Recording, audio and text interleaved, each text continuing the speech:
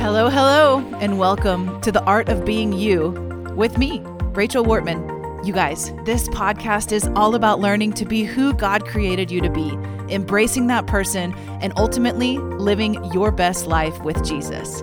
We've got a lot of great content today, so let's get to it in The Art of Being You. Welcome back to the podcast, everybody. Welcome to The Art of Being You. I'm your host, Rachel Wortman, and I am so pumped to have you with us today. So we're wrapping up a 3-week series on biblical mindsets of wealth and really faith-based financial thinking. And so if you have not already heard the 2 prior to this, I really want to encourage you to listen to those. They're kind of a building upon series. But for those of you guys that have been going on this journey with me, thanks for being here to wrap it up. I hope it's been helpful for you. Next week, I have a really special surprise on the podcast. I cannot wait. I've been dreaming about this for about 5 months now. So it's finally going to happen next week. And I really hope you set it in your calendar Tuesday of next week and get to catch it because it's going to be awesome. All right, let's wrap up our series on wealth mindsets. Today, we're talking about 3 ways you can renew your mind on finances. So 3 specific action points that you can do to apply all the stuff we've been talking about. And the first one is going to come as no surprise to you. And we're just going to dive right into the thick of it because we've got a lot to talk about today. But the first one is really train yourself to meditate on the Word of God in relationship to finances. So if you've got something to jot some notes down, write these couple of scriptures down. These are great ones to spend meditating on. The first one is Deuteronomy chapter 8. Yeah, the whole chapter. There's a big long passage in there about wealth that's so good. This is where we get verses like Deuteronomy 8:18 that says it's the Lord that teaches you to build wealth. I love that scripture. When I meditate on that, one of the things I think about is that when I feel like I'm in a bind, when I feel like I don't know what to do to proceed in business or whatever, I go back to the scripture and I remind myself, it is God that brought this business into my life. It is God that is going to show me the way forward. It's God that provides for me to build wealth. And this is something he's doing. And so I need your wisdom, Lord. So Deuteronomy 8 is so good for that. Philippians 4, you probably know this one, but Paul is saying, I know what it is to be in plenty and I know what it is to be in lack or to not have enough, basically. And he said, I found the secret of being content. It's that I can do anything that God asks me to. His strength is sufficient. I'm totally paraphrasing there, but you know what I mean? Philippians 4 is such a good section to look at when God has called you to something, he will provide. And we use this to help us renew our mind that God is waiting for us in our future with tomorrow's provision, that we don't have to hoard yesterday's provision. We can trust him for tomorrow.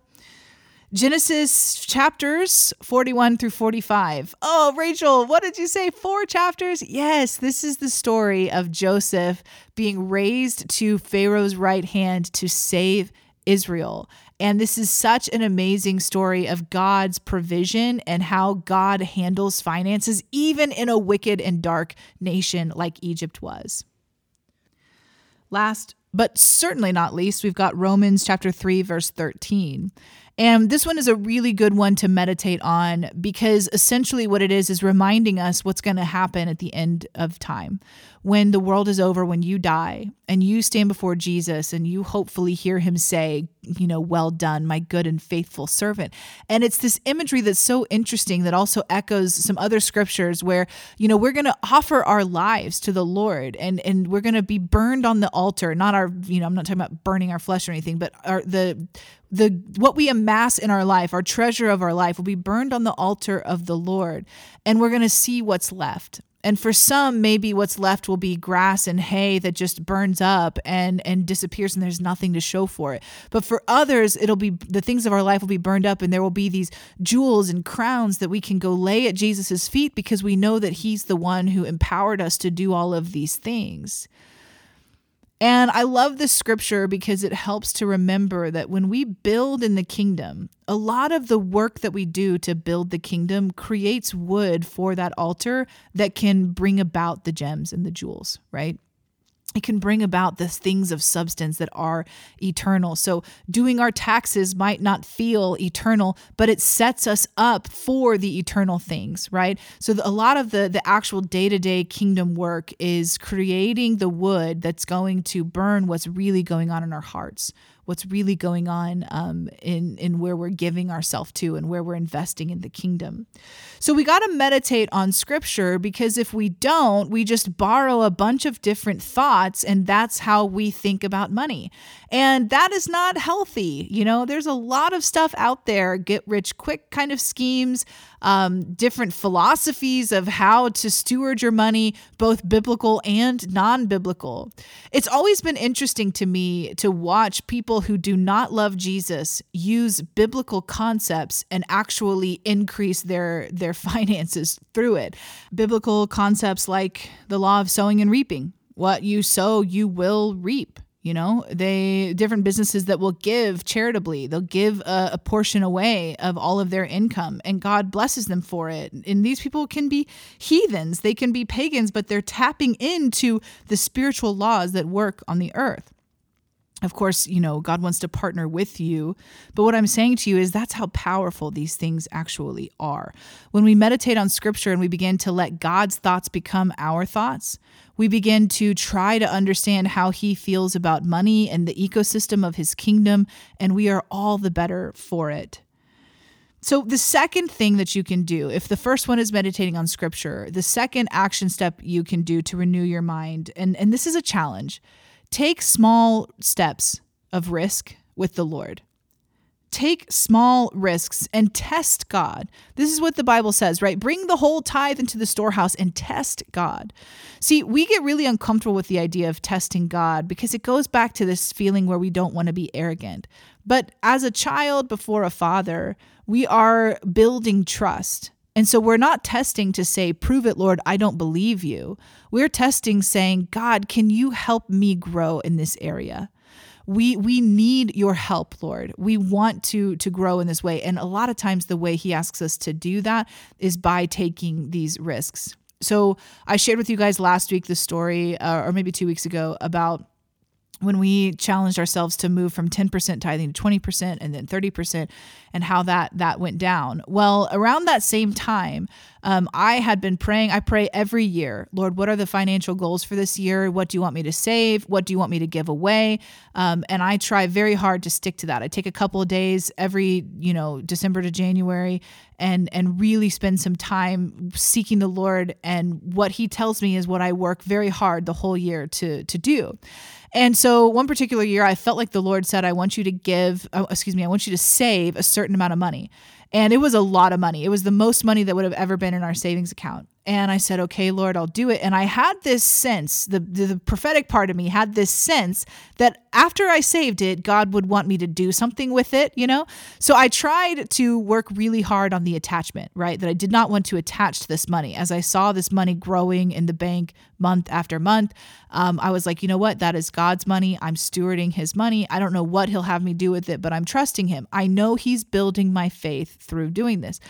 So it took about 7 months to save up that amount of money. It was hard to do. We said no to a lot of things to put that money aside, but I'm like, you know what? I'm going to be faithful to the Lord. If nothing else, I'm going to be faithful to the Lord, right? And so we got that money, and then he said, just sit with it. So I sat with it in my bank account for another 4 months or so. And then I felt like the Lord said, all right, here's what I want you to give it to. Give all of it to this specific project. And I remember in that moment thinking, no problem, right? Because God's going to replenish it. Because so far in our faith journey, he's been really faithful. Like when we give, it's almost like the giving opens up a flow of more finances to come. So I honestly was kind of excited about giving it because I was excited to see what was going to happen on the back end. And wow, was I surprised that the Lord wanted to make sure I thoroughly learned about the finances in the kingdom.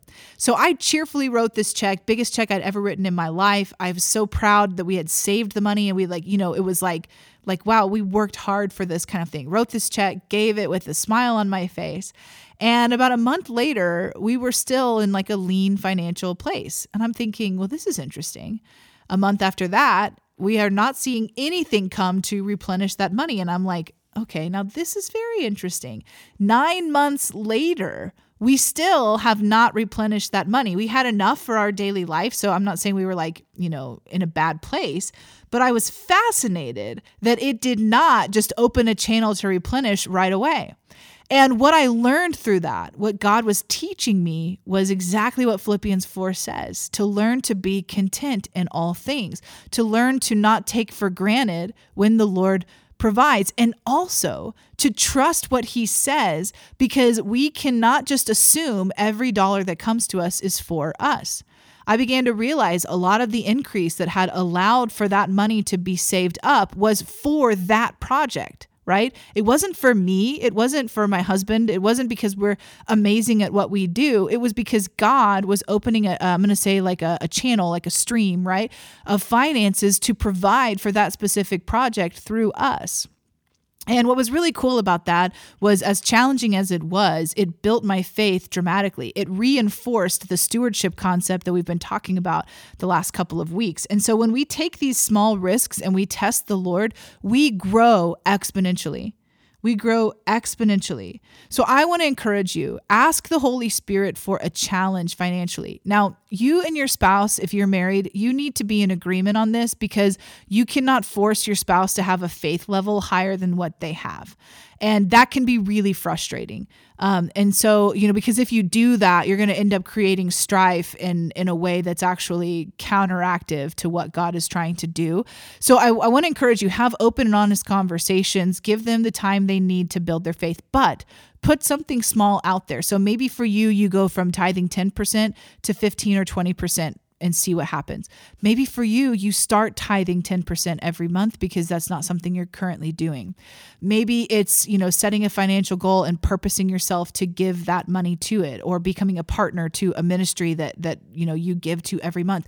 Whatever the case may be, I challenge you to ask the Holy Spirit to give you, something you can do to take a risk, to step out. And then once you've done it, have some reflection time with God. Think it through and see what you're learning about yourself, maybe areas where you need to repent for thinking that's not of the Lord, and really, let it be a learning experience for you. Remember, stewarding is about relationship. You're doing this with God. You are not doing this to make God proud of you. You're not trying to give into the kingdom to catch his attention so that he'll do something that you want him to do. You are stewarding it with him, hand in hand. It's like you both, it's a shared bank account, you and Jesus, right? And we have to get this thinking into us, because we will go way off track if we start trying to perform for God in our finances. If we give something generous to our church or our ministry, and then we're like, see God, see what I did there? Aren't you proud of me? Well, you're missing it. You're missing it. Because God is already proud of you, whether you ever give or not. When we give, we are partnering with him. We are stewarding together as if he is right there with us, doing it through our very fingers. And that's so important, to not mistake the performance junk of the world with the generosity of God. All right, so the first thing we're going to do is meditate on scripture. Second thing is we're going to take small risks and test the Lord. And the third thing, and this is so, so important, purpose yourself to learn. Learn from the people ahead of you that you admire. There are way too many people out there telling you, here's how to, gain money with the Lord. And it makes me sick sometimes, because they want your money to give you very little substance. And what I have found is that sometimes you do have to invest in yourself. You got to put some money forward, but make sure the person you're learning from is someone you actually want to be like.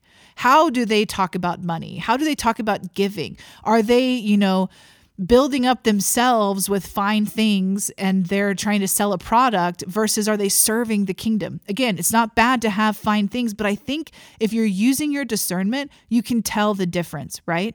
So purpose yourself to learn from the people who you actually want to be like. One of my favorite teachers, biblical teachers, he's a pastor, talks about this subject. Poor guy, his name is Jim Baker, but not that Jim Baker.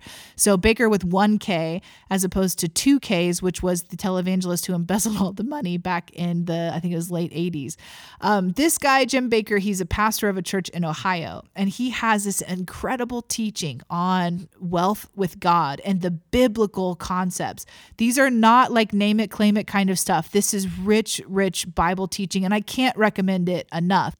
I actually mentioned his book to you in episode 98, the God, Mammon, and Poverty Spirit episode.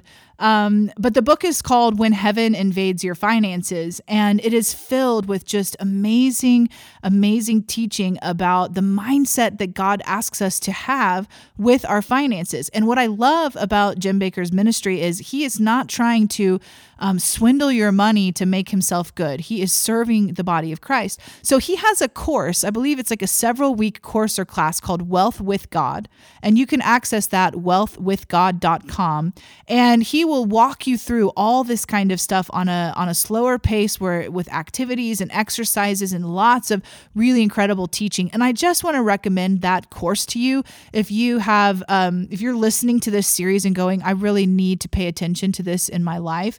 I really want to recommend that for you. So when you learn to purpose yourself to learn, you're going to be exposed to a lot of different ideas. And I really want to challenge you to take everything that you're learning before the Holy Spirit and ask God to filter it out for you, to make sure that, you know, the ideas and the wisdom that you're getting is actually right for you. Good wisdom does not always apply to every person. So you want to make sure that you are right in line with the Lord.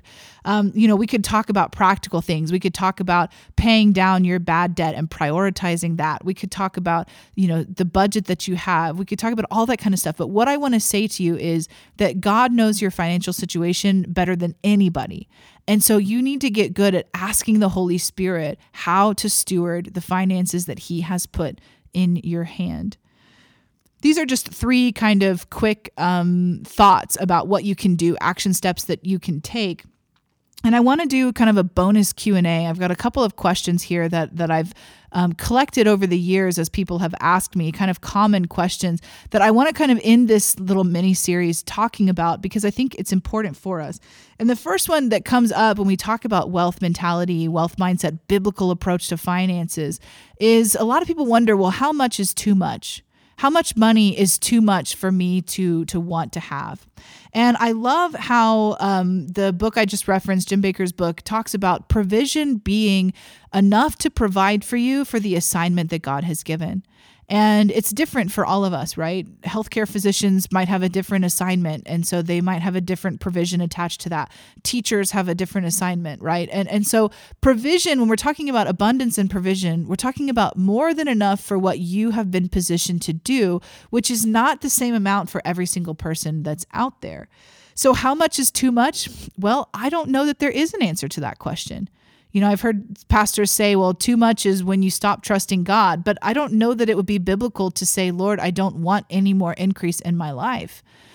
I think the challenge for us is not how much is too much, but how deep can I go with the Holy Spirit? How connected can I be so that as He adds increase, my heart continues to get more pure? Second bonus question, people will say, well, why aren't you happy with what you already have? Shouldn't you be content? Isn't that like biblical to be content? Why would you want more? Well, to that, I would say because God wants to bring increase, and because when there's no parking in the kingdom of God, right? We're moving forward or we're moving backwards. And so if I'm content with what I have and I'm not interested in growing my faith in finances, to me, and you might disagree with this, but to me, that means that I just don't really want to trust the Lord. I don't want the inconvenience of the trust building process. And I don't ever want to say that about any area of my life, specifically finances. Third question that people ask a lot is, well, doesn't money corrupt you? Doesn't having more money corrupt you? And this typically comes from that 1 Timothy, 6 verse 10 that says, for the love of money is a root of all kinds of evil. And some of the translations have really done a bad job on that and translated it, the love of money is the root of all evil. And that's actually not what the original text says. It says, for the love of money is a root of all kinds of evil. Having more money does not corrupt you.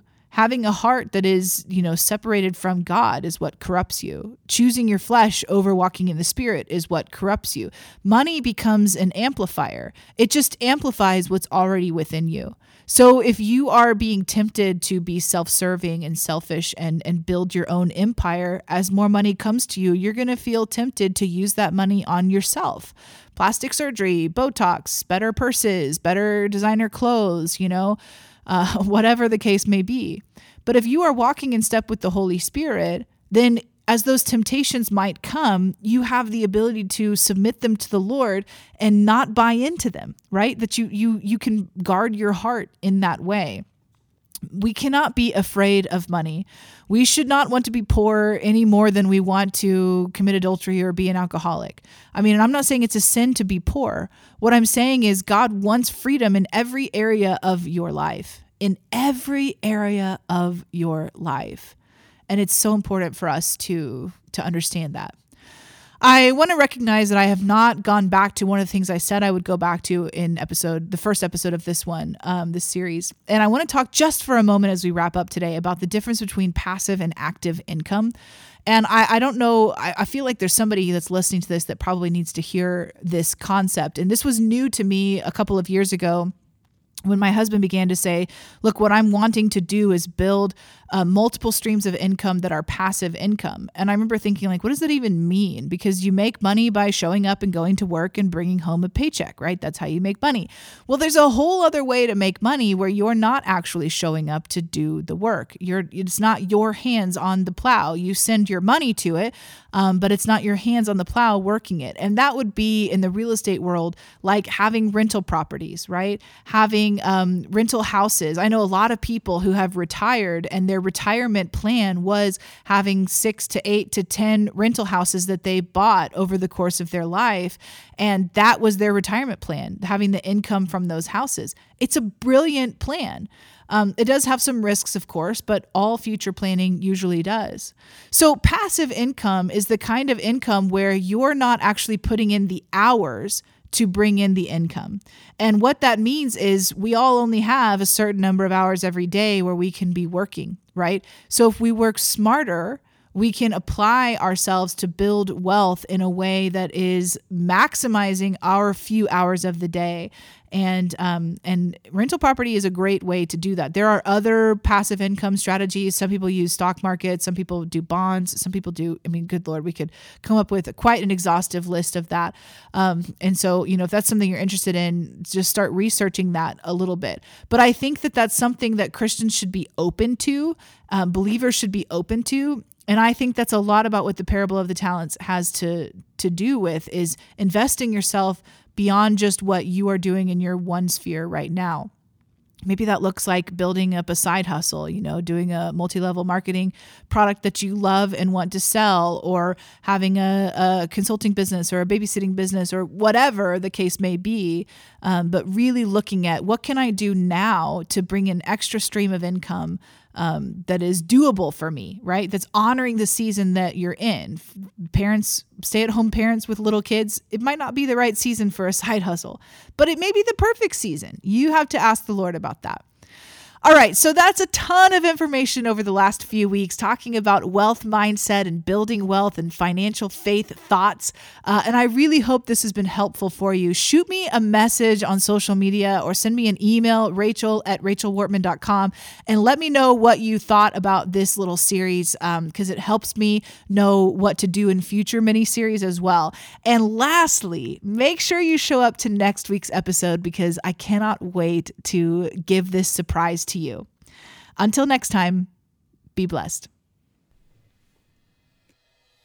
So you've just listened to The Art of Being You with Rachel Wortman. I hope you enjoyed this episode of my podcast. And listen, it would mean the world to me if you would subscribe and rate or review this podcast on wherever you're listening from. Also, share it with a friend. Help me get the word out.